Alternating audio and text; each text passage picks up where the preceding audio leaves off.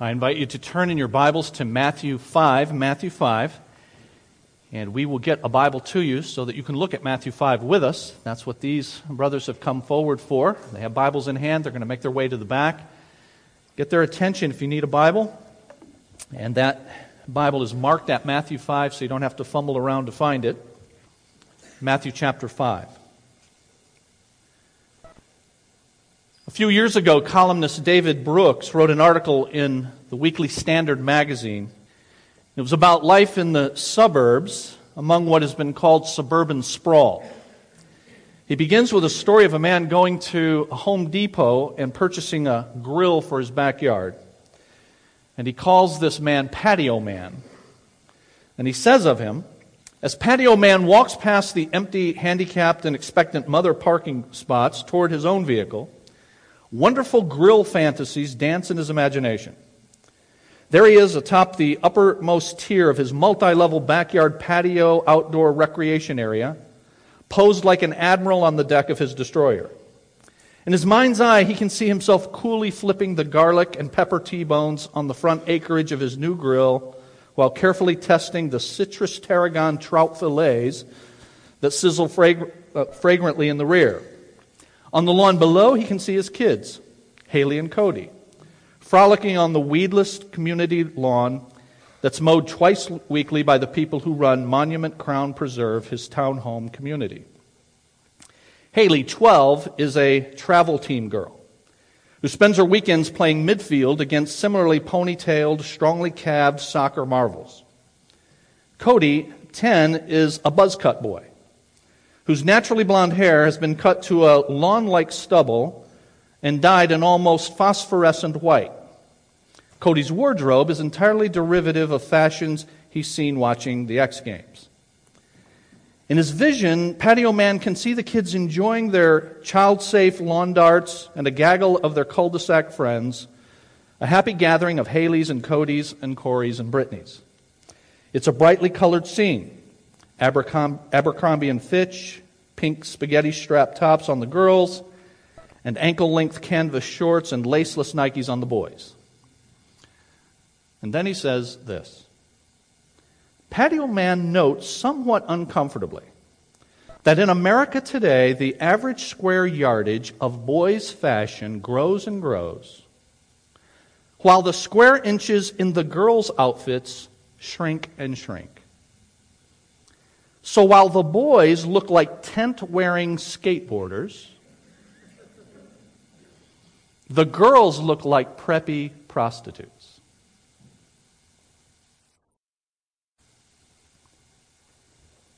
Isn't he expressing something that you have felt? Many of us are concerned and frustrated with a culture in which boys have to be told, pull your pants up. And girls have to be told, put some clothes on. Pastor Ken Hughes says, our society is blatantly sensualistic. Powerful voices in sociology and secular family counseling are promoting new normative definitions of what is acceptable. According to them, there are no constraints in moral questions and personal relationships. All values are on trial. Relationships should last only as long as they are mutually fulfilling, we are told. Access to regular sexual satisfaction should be viewed as a basic human right. There is no true humanness devoid of sexuality, and so it goes. The situation is made worse by the fact that the bulk of our national media apparently endorses this thinking. Much of our advertising is based on sexual stimulation. If you wear a certain brand of cologne or drive a particular luxury car, you will suddenly attract a bevy of beautiful supermodels. Popular songs romanticize infidelity. The advent of home video has extended a river of filth into the homes of millions. Just a few generations ago, 23% of females had lost their virginity by age 21. A generation later, it had doubled to nearly half the population. And today, you're considered somewhat weird if you have not had your first sexual encounter in high school. Now, I long ago lost the ability to be shocked by what worldlings think and do. But my greatest concern is the protection and the purity of God's church. And I'm ever aware that the church has the ongoing temptation to mimic the world in its attitudes and its pleasures and its fashions. We want to fit in. When God says, you're to be different. And our Lord's values and our Lord's commands were, and they still are, friends, different. And in the Sermon on the Mount that the Lord Jesus gave 2,000 years ago, He regularly exalts God's standards for holiness. Last week we saw that He calls His followers to avoid hostility and to pursue peace in their relationships. And His requirement extended not just to our actions, but to our thoughts and to our words as well. And in the passage we're going to consider today, Jesus again tells us what we're to avoid and what it is we're to pursue. And again, His focus is not just on what we do, but on what we think and what we say about this most important matter of sexuality. Beginning in verse 27. You have heard it was said, do not commit adultery. But I tell you that anyone who looks at a woman lustfully has already committed adultery with her in his heart. Let's ask the Lord to help us.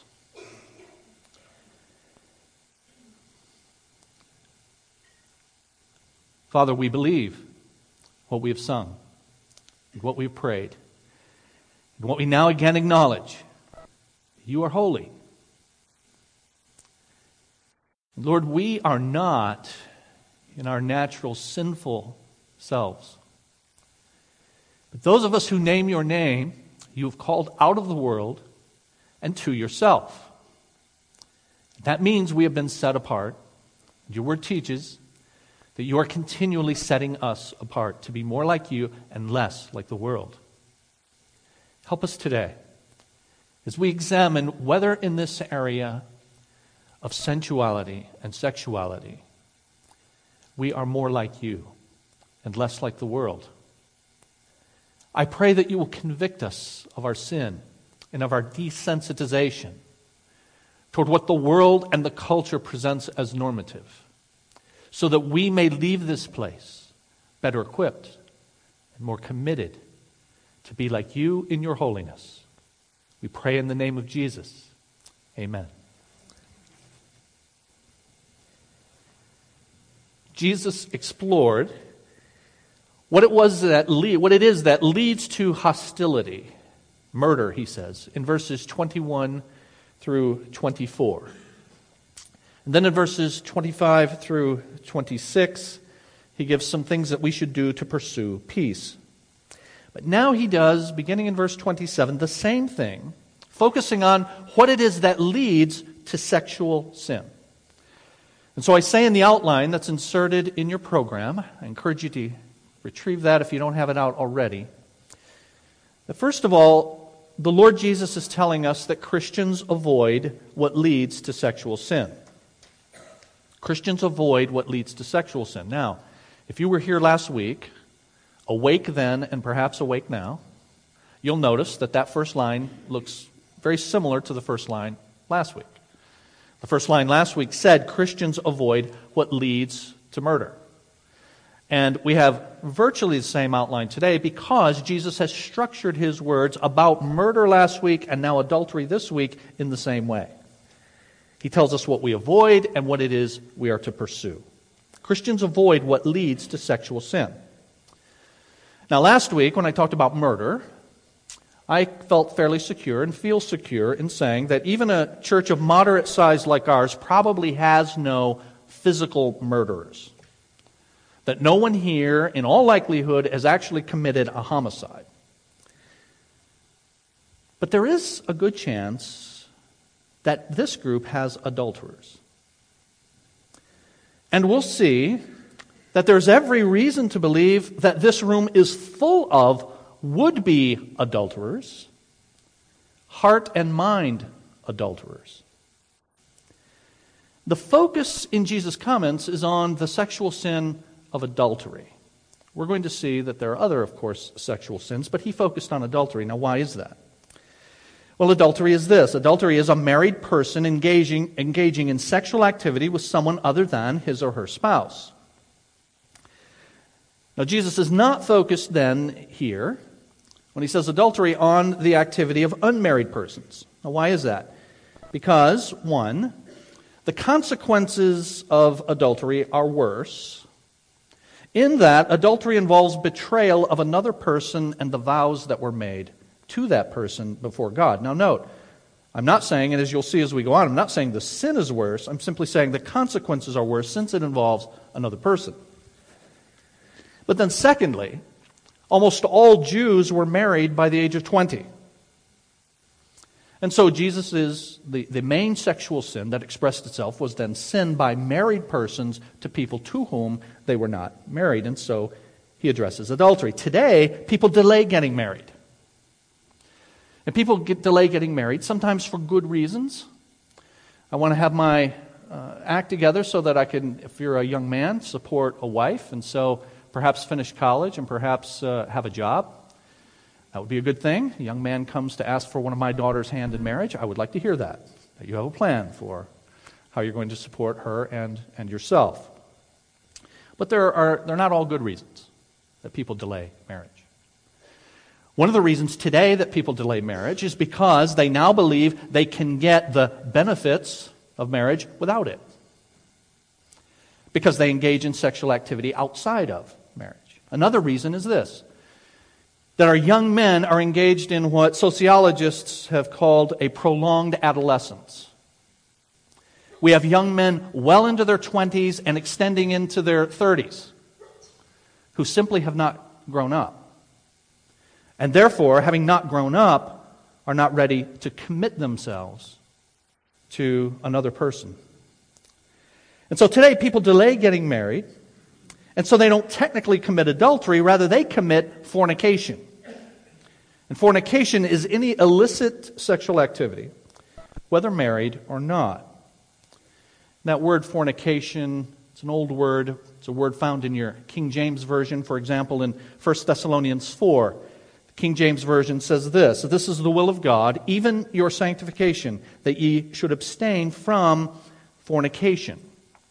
Now that same verse in the NIV says this, "It is God's will that you should be sanctified." Now notice, I want you to notice the colon after the word sanctified. It's God's will that you should be sanctified. That word sanctified means be made holy, be set apart. It's God's will that you be made holy, that you be made set apart. Now the colon is then suggesting, here's one of the ways that happens. Here's one of the ways you're set apart, made holy. Namely, you avoid fornication, in the NIV, sexual immorality. Sex outside of marriage, and sex outside of your marriage, if you're married, is sin. The Bible gives two options for sexual expression. And it does go without saying, I trust, that the Bible gives only permission for heterosexual expression. And it only gives two options for that: sex with your spouse or celibacy. Now, how do I know this? You say, where does it say that? In 1 Corinthians chapter 7, Paul, who wrote 1 Corinthians, is giving instructions about marriage and about divorce and about remarriage throughout the entire chapter. And in that chapter he says this, "To the unmarried I say, it is good for them to stay unmarried as I am." Now he's not saying you have to stay unmarried. That's not even the norm. It's the exception. But nonetheless, be unmarried as I am is a good state. And so if that's the case with you, don't worry about that. Serve the Lord as I am doing. But notice this now. If they cannot control themselves, they should marry. For it is better to marry than to burn with passion. Now, do you see the assumption here? There's only one way for that passion then to be satisfied. And that is within the bounds of marriage. And so it is better to marry. And you have one of two states. You marry or you remain celibate. And those who then are married, let me say, married couples, that God has given you one to the other for a number of reasons, but one of those is for mutual satisfaction in your sexual relationship. And to not engage, unless there's some physical problem that prohibits that, to not engage with your spouse is to, in the words of the Bible, in the King James, defraud. We're going to see the NIV says to deprive one another. Notice what the Bible says. Do not deprive each other, except by mutual consent and for a time, so that you may devote yourselves to prayer. Then come together again, so that Satan will not tempt you because of your lack of self-control. Again, the assumption is that sexual expression is within the bounds of marriage. But within marriage, that expression is to take place. And failure to engage in that, for any other than physical reasons, beyond your control, is depriving your spouse. Now, if there are any here who are doing that, of course that would be unknown to any of the rest of us, but known to God. And I'm saying to you that that is a heinous expression of the sorry state of your relationship if you're not engaging physically with your spouse. If that's the case, there are deeper issues in your relationship, and they need to be addressed. And I stand ready, and our church stands ready to help you. So Paul says to the Corinthians, single or married is good, but sexual expression can only be exercised in marriage. And that's why, notice the title of this message, up at the top of the outline. I say, first comes love, then comes marriage, right? Then what comes later, right? The baby carriage. Now, we're just hokey enough to think that's like the order. I'm tempted to have my girls just say, look, I'll pick somebody out for you. And go, first comes marriage, and then if love comes along, that'll be cool, but I'll pick the person out for you. But really the way it should go is first comes love, then comes marriage, then comes sex, and then if God so blesses, then come children. That's God's order. But whether it's adultery or fornication, that's the issue. Just as Jesus did with hostility in the prior message last week, Jesus now presses deeper. Just as he forbids the anger that leads to murder, he also forbids all that leads to sexual sin. And that's because God cares about more than just the physical acts. He cares about the heart and its motives. And so I say in your outline, impure thoughts lead to sexual sin.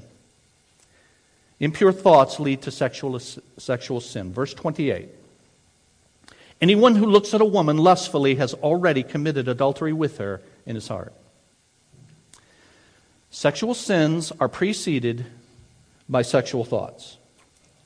What we imagine in our minds is put into action with opportunity. Now notice I say with opportunity. You might be thinking to yourself, I fantasize, I think about things, but I'd never put it into action. Well, don't be so sure, one. And secondly, the Lord says it's sin whether you ever put it into action or not. And further, one of the major reasons those who think about and imagine and fantasize don't put it into action is simply because they don't have the opportunity. I mean, how many people would know? What would that do to my job? What would that do to my kids? What would that, right? People would talk. That's why strip clubs are always near airports. It's because you're away from all of those constraints. And now who will know now that you're away from home? With the restrictions, we may or may not do the act, but we've nurtured the thoughts that would surely lead to it if the opportunity were presented. And just as murder is preceded by thousands of thoughts of superiority and then of contempt, so sexual sin is no momentary lapse in judgment, friends. We sometimes say that to excuse ourselves. Oh, it was a momentary lapse. Instead, it's the culmination of thought and fantasy, lust, intense desire that's moved to action with opportunity. We've seen an example of this in Scripture, none other than King David. And you all know the sin that King David committed with Bathsheba, the wife of another man. He took this woman as king and took her. And he had the authority, the power to take her, not the authority. And sometimes we think of David, the Bible tells us that he saw this woman and she was beautiful, and just in an instant, he fell. Forget about it. Here's what 2 Samuel 11 says. In the spring, at the time when kings go off to war, David sent. Now, that ought to catch your attention. What was David? Well, he would be a king. And in the spring, when kings go off to war, there's a king who's not going off to war. Somebody else is, with the king's men and the whole Israelite army, but David remained in Jerusalem. I wonder why. The Bible tells us David sent someone after he saw Bathsheba to find out about her. And he was told who she is, and was told that she is the wife of Uriah the Hittite. King, she's a married woman. But the Bible says, then David sent messengers to get her. David premeditated what he did. And whether he premeditated before not going to war, he certainly premeditated after he saw her. And so one person has said this, the fantasy preceded the act, and that is how it's always been. No sensual sin was ever committed that was not first imagined. Scripture says this, and our experience confirms it. Our imagination, one of the faculties that distinguishes us from animals, is one of God's wondrous gifts. Through it we dream great dreams. Without it there would be no great works of art or no great achievements of science. But as with any of God's gifts, it must be used responsibly. When abused, the imagination spawns great evil. The most potent, the most powerful sex organ that you possess is your mind. And contrary to modern psychology, which says you can fantasize but not be the thing. If you fantasize about heinous things like pedophilia, you're a pedophile. If you fantasize about adultery, Jesus says you're an adulterer. If you fantasize about illicit sin outside of marriage, then indeed you are sexually sinning. You may not have the means to make it happen, but in God's eyes it has already happened, save only the opportunity. We now live in an age where you can engage in those kinds of fantasies and never have to leave the confines of your home. And you can see images that you can fantasize about on the terminal that is your computer. Back in the day, you had to go to a seedy side of town, purchase a magazine. They would wrap it in brown paper so nobody would see what you were purchasing. And now you simply have a modem, and in the privacy of your home, you can commit adultery and fornication. What am I to do? What are you to do in order to avoid these thoughts that are adultery and fornication before the Lord? Dear friends, the only thing that is the antidote, and I will talk about it at the end of our message, is the cultivation of a relationship with the Lord God. So that you care about not just getting caught and not just physical acts, but you care about what He sees. You hear that? You care about what He sees. Well, what does He see? That would be everything. You care how He sees it and whether or not it pleases Him. We'll talk to that some more at the end of our time. Impure thoughts lead to sexual sin. In your outline, secondly, impure words lead to sexual sin. Well, the obvious here would be to talk about someone in a sexualized way. So locker room talk, or if we have construction workers here, forgive me, construction worker talk. or you could fill in the occupation, where the talk is about someone in a sexualized way. Obviously, that fits this category of words that violate Jesus' principle. It's one thing, though, friends, to acknowledge someone as being beautiful or being handsome, and another thing to begin to describe why and physical features about that person. Men and ladies, young people, older people, any of us, if you engage in that, you're violating Jesus' principle. Ephesians 5 says this, "Among you there must not be even a hint of sexual immorality, because this is improper for God's notice, holy people. Nor should there be obscenity, foolish talk, or coarse joking, which are out of place for us, Christians." And so let me make some recommendations to you. That in your words you be very, very, very careful about what you say to members of the opposite sex. I have a policy for decades.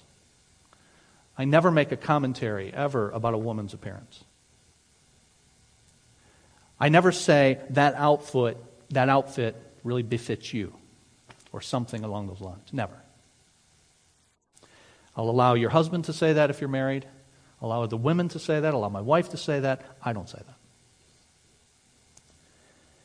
How many times do we have to read pastors getting in trouble before we learn the lesson that we must avoid, yes, in our thoughts, but then in our words as well, those things that lead to sexual immorality. We cannot be too careful. If you're someone who enjoys flirting, and just the turn of phrase and the banter, can I recommend to you in the strongest terms, stop flirting. You say, when the waitress comes, I've seen guys do this. And they're just, bantering back and forth and the kind of flirtatious stuff that goes on. Often married men, but sometimes unmarried men. And even for unmarried men, let me ask you a question. By the way, is that gal saved that's bringing you your food? Did you get her testimony as part of that? Because, see, here's the deal. Here's my assumption, you're only looking for followers of Jesus. So here's my suggestion. Find out if she or he is a follower of Jesus first. Then talk. Impure words lead to sexual sin. You cannot be too careful. Avoid what leads to sexual sin. And then I say in your outline, impure, of course, actions lead to sexual sin. Well, what are those actions? Again, there's the obvious. There's engaging actions of pornography. And if you have a problem with pornography, pornography can grip you. It can addict you. And if that's happening, this church is a place where it is safe to be a sinner, but it's not okay to sin. And so, dear friend, I urge you, see a leader in this church, and we will do our level best to see God's grace implemented in your life to help you with that. But beyond that, beyond the more obvious, are the more subtle, kind of touchy things that go on. You ever met somebody who you just go, he's a little touchy? Men, we're not a little touchy. We're not touchy at all, except with our wives if we're married. Anybody ever heard the term photage? That is just the purposeful but very subtle bumping into someone, rubbing against someone. Actions that lead to sexual sin. But what about how you present yourself? What about how you dress? And what you communicate by how you dress about where your desires are and what it is you are advertising. Many actions that lead to sexual sin. And all of this may seem antiquated and all too restrictive. But dear friends, it goes back a long way to the very beginning, where God said in the second chapter of Genesis these words, "A man will leave his father and mother and be united to his wife, and they will become one flesh." Those words are packed with meaning. Daniel Doriani says that this famous verse speaks of three kinds of loyalty in the marriage relationship. The first one is exclusive loyalty. A man will leave his father and mother. Exclusive loyalty. Father, mother, and the dearest friends take second place to the marriage relationship. And then there's a second kind of loyalty. It's lifelong loyalty. Husband and wife are united to one another for the remainder of their natural lives, according to God. They are united. That's a strong translation of a strong Hebrew word that means to be bound together like glue. And then there is thirdly physical loyalty. Husband and wife become one flesh. They express and seal the union of their hearts and minds with the union of their bodies. So there's exclusive loyalty, lifelong loyalty, physical loyalty. By its very nature, physical love is a life-uniting act. God intended it to be a sign and seal of the union of two lives. Casual sex is a misnomer. Sex is no mere bodily function. Our bodies are us. One author said, when two bodies are united, two persons are united. Nobody can go to bed with someone and leave his soul parked outside. The soul is in the act. Therefore, the trouble with extramarital sex is that it is a life-uniting act committed without life-uniting intent. It is not just adultery. It is a thieving lie. Intimacy is a sign and seal of the union of two lives, but outside of marriage, the act and the intent clash. Intimacy of body and intimacy of soul go together, and that is why adultery, as well as other sexual relations outside of marriage, is wrong. When one engages in sexual activity with another, you're giving a part of yourself to him or her. So why is it that now, in our day and age, people can seemingly ignore the unifying effect of sexual relations and replace it with hookups and one-night stands?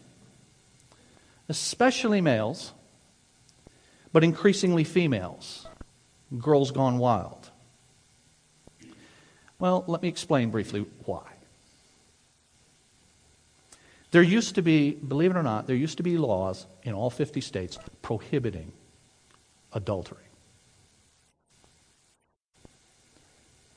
As a society breaks the restraints of traditional mores, standards that go back literally millennia, as a society does that, then people become hardened, and the natural tendencies are muted and desensitized, and then ultimately deadened.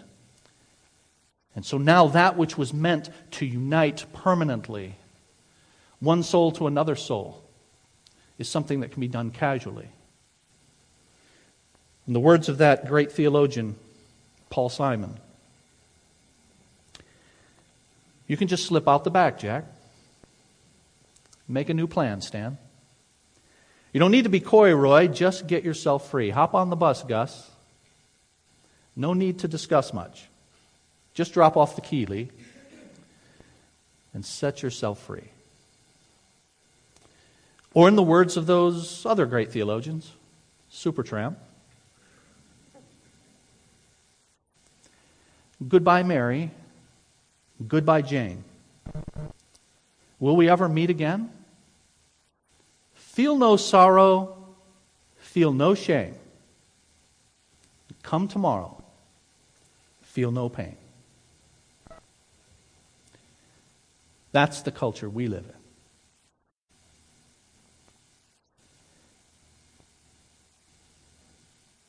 Christians avoid what leads to sexual immorality.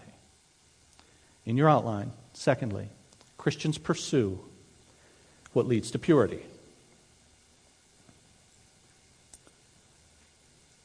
Christians pursue what leads to purity, pursuing purity at all costs. Verse 29. If your right eye causes you to sin, gouge it out and throw it away. It is better for you to lose one part of your body than for your whole body to be thrown into hell.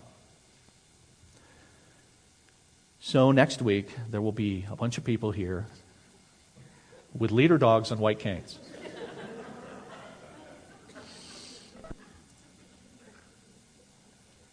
Now, how do we know Jesus didn't literally mean gouge out your eyes? Well, here's one of the reasons. His first followers didn't do that. But Jesus is using extreme language to say, at all costs, you avoid this. And if your temptation is coming through the eye, then you behave as if you didn't have one. And you turn away and you avert yourself and you go a different direction. It's what we call the replacement principle. You replace what it is that is tempting you to sin with something pure. You feast your eyes on other things, on godly things. Job said this, righteous Job said, I made a covenant with my eyes not to look lustfully at a girl. That's a good covenant. Oh, Lord God. Those of us who have daughters, be able to find men who've done that? Begin praying now, friends, that God would protect someone for your child. Begin praying now that God would protect your child for someone. And begin behaving in a way that models that kind of protection for your children. At all costs. Put it away. Get rid of it. I've been to the homes of people in our church, and it's so edifying to see someone with their computer like right out in a conspicuous place. And it's actually out in a place where you go, that's a weird place for your computer. And they say, I've had families in our church say, that I know that's a weird place for our computer. They volunteer it. But we do that because we have no secrets here. We don't hide what we're doing. You got a family who hides what they're doing. Men, do you hide what you're doing? Can your wife pick up your phone anytime, your smartphone, to see what you're doing? Can she get on your computer? Is it locked down with passwords and all of that? Pursue purity at all costs. And then Jesus is teaching, pursue purity in all circumstances. At all costs and in all circumstances. Verse 30, and if your right hand causes you to sin, cut it off and throw it away. It's better for you to lose one part of your body than for your whole body to go into hell. Again, the same principle. If the temptation is coming through the eye, then act as if you didn't have one. Look away. Look at other things, pure things. And if it's by places you go with your feet or things you do with your touch, then act as though you had no feet and no hands. Now, what's the antidote? What's the answer to all of this stuff? Jesus is very clear that his standard is greatly beyond just the act. But it's the thoughts, it's the words, it's the actions that lead to the ultimate act, even if we never have opportunity to fulfill those desires. The antidote, the answer is this. The answer to lust is contentment.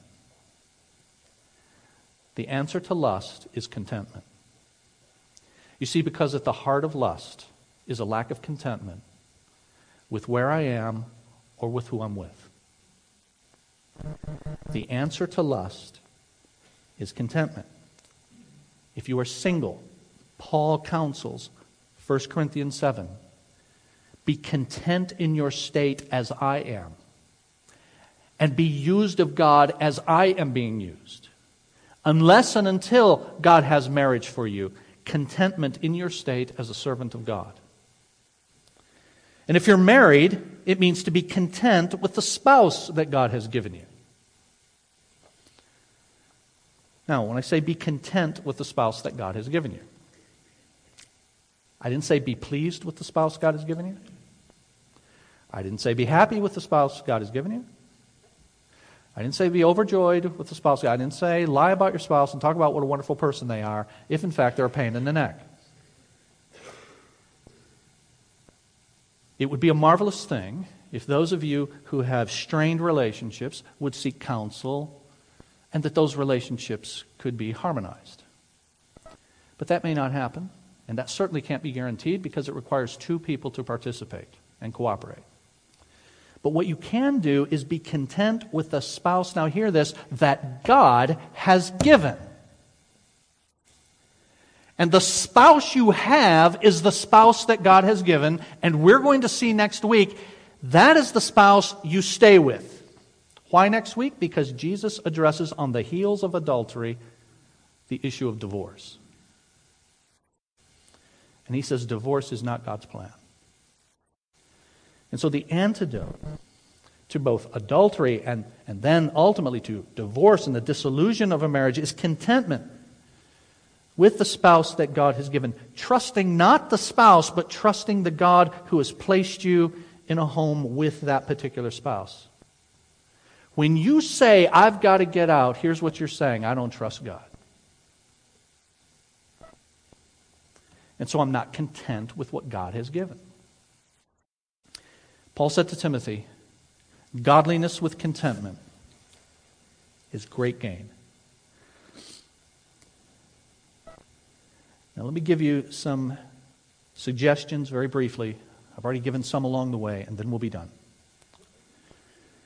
Friends, if we are going to avoid what leads to sexual immorality, if we're going to pursue that which leads us toward purity, and we need to do a few things. One is keep away from temptation.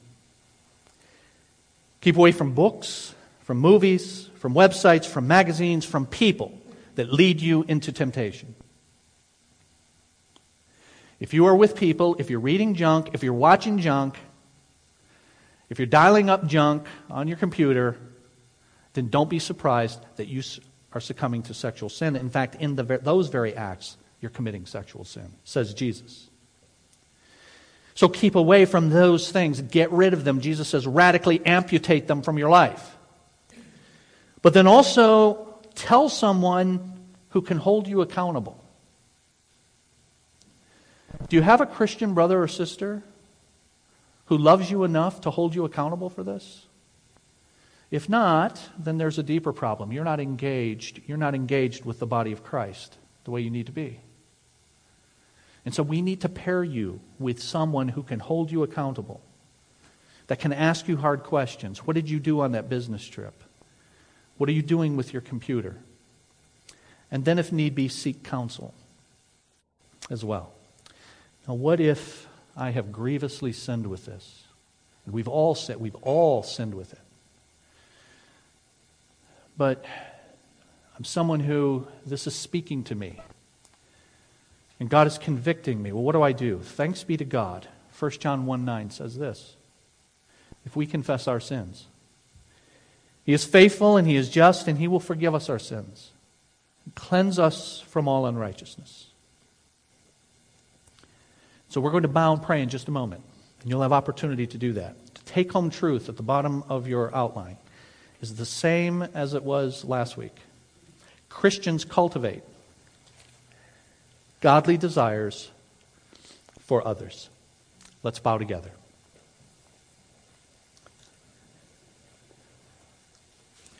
Our Father,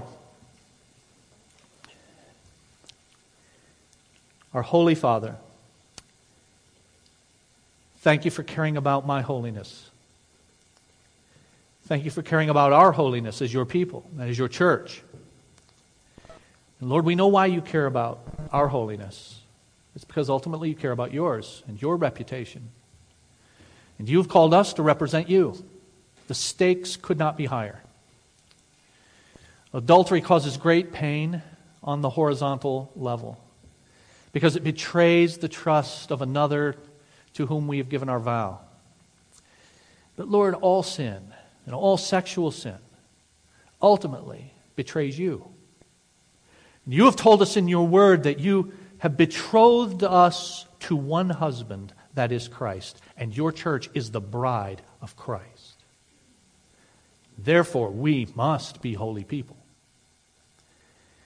And so, Father, thank you that you have called us to be your holy people. And thank you that you care that we are, in fact, those holy people. And so thank you for instructing us in your word. O Lord Jesus, thank you when you walk the earth that you preach this sermon. It cuts right to my heart, right to our hearts. And though 2,000 years ago is as current as today's newspaper. Because, Lord, these are the problems that we're afflicted with and that we struggle with every moment of every day. And yet you have given us the antidote in your word. Thank you for the Lord Jesus who preached this, and the Lord Jesus who lived this holiness, and the Lord Jesus who died on the cross to pay the penalty for our sin. We thank you that when we come to him, we can be made new. You are making us new every moment of every day. Thank you for your Holy Spirit and your holy word and your holy people. Oh Lord, help us to leave this place better equipped, better resolved to be your holy people. It's in the name of Jesus we pray. Amen.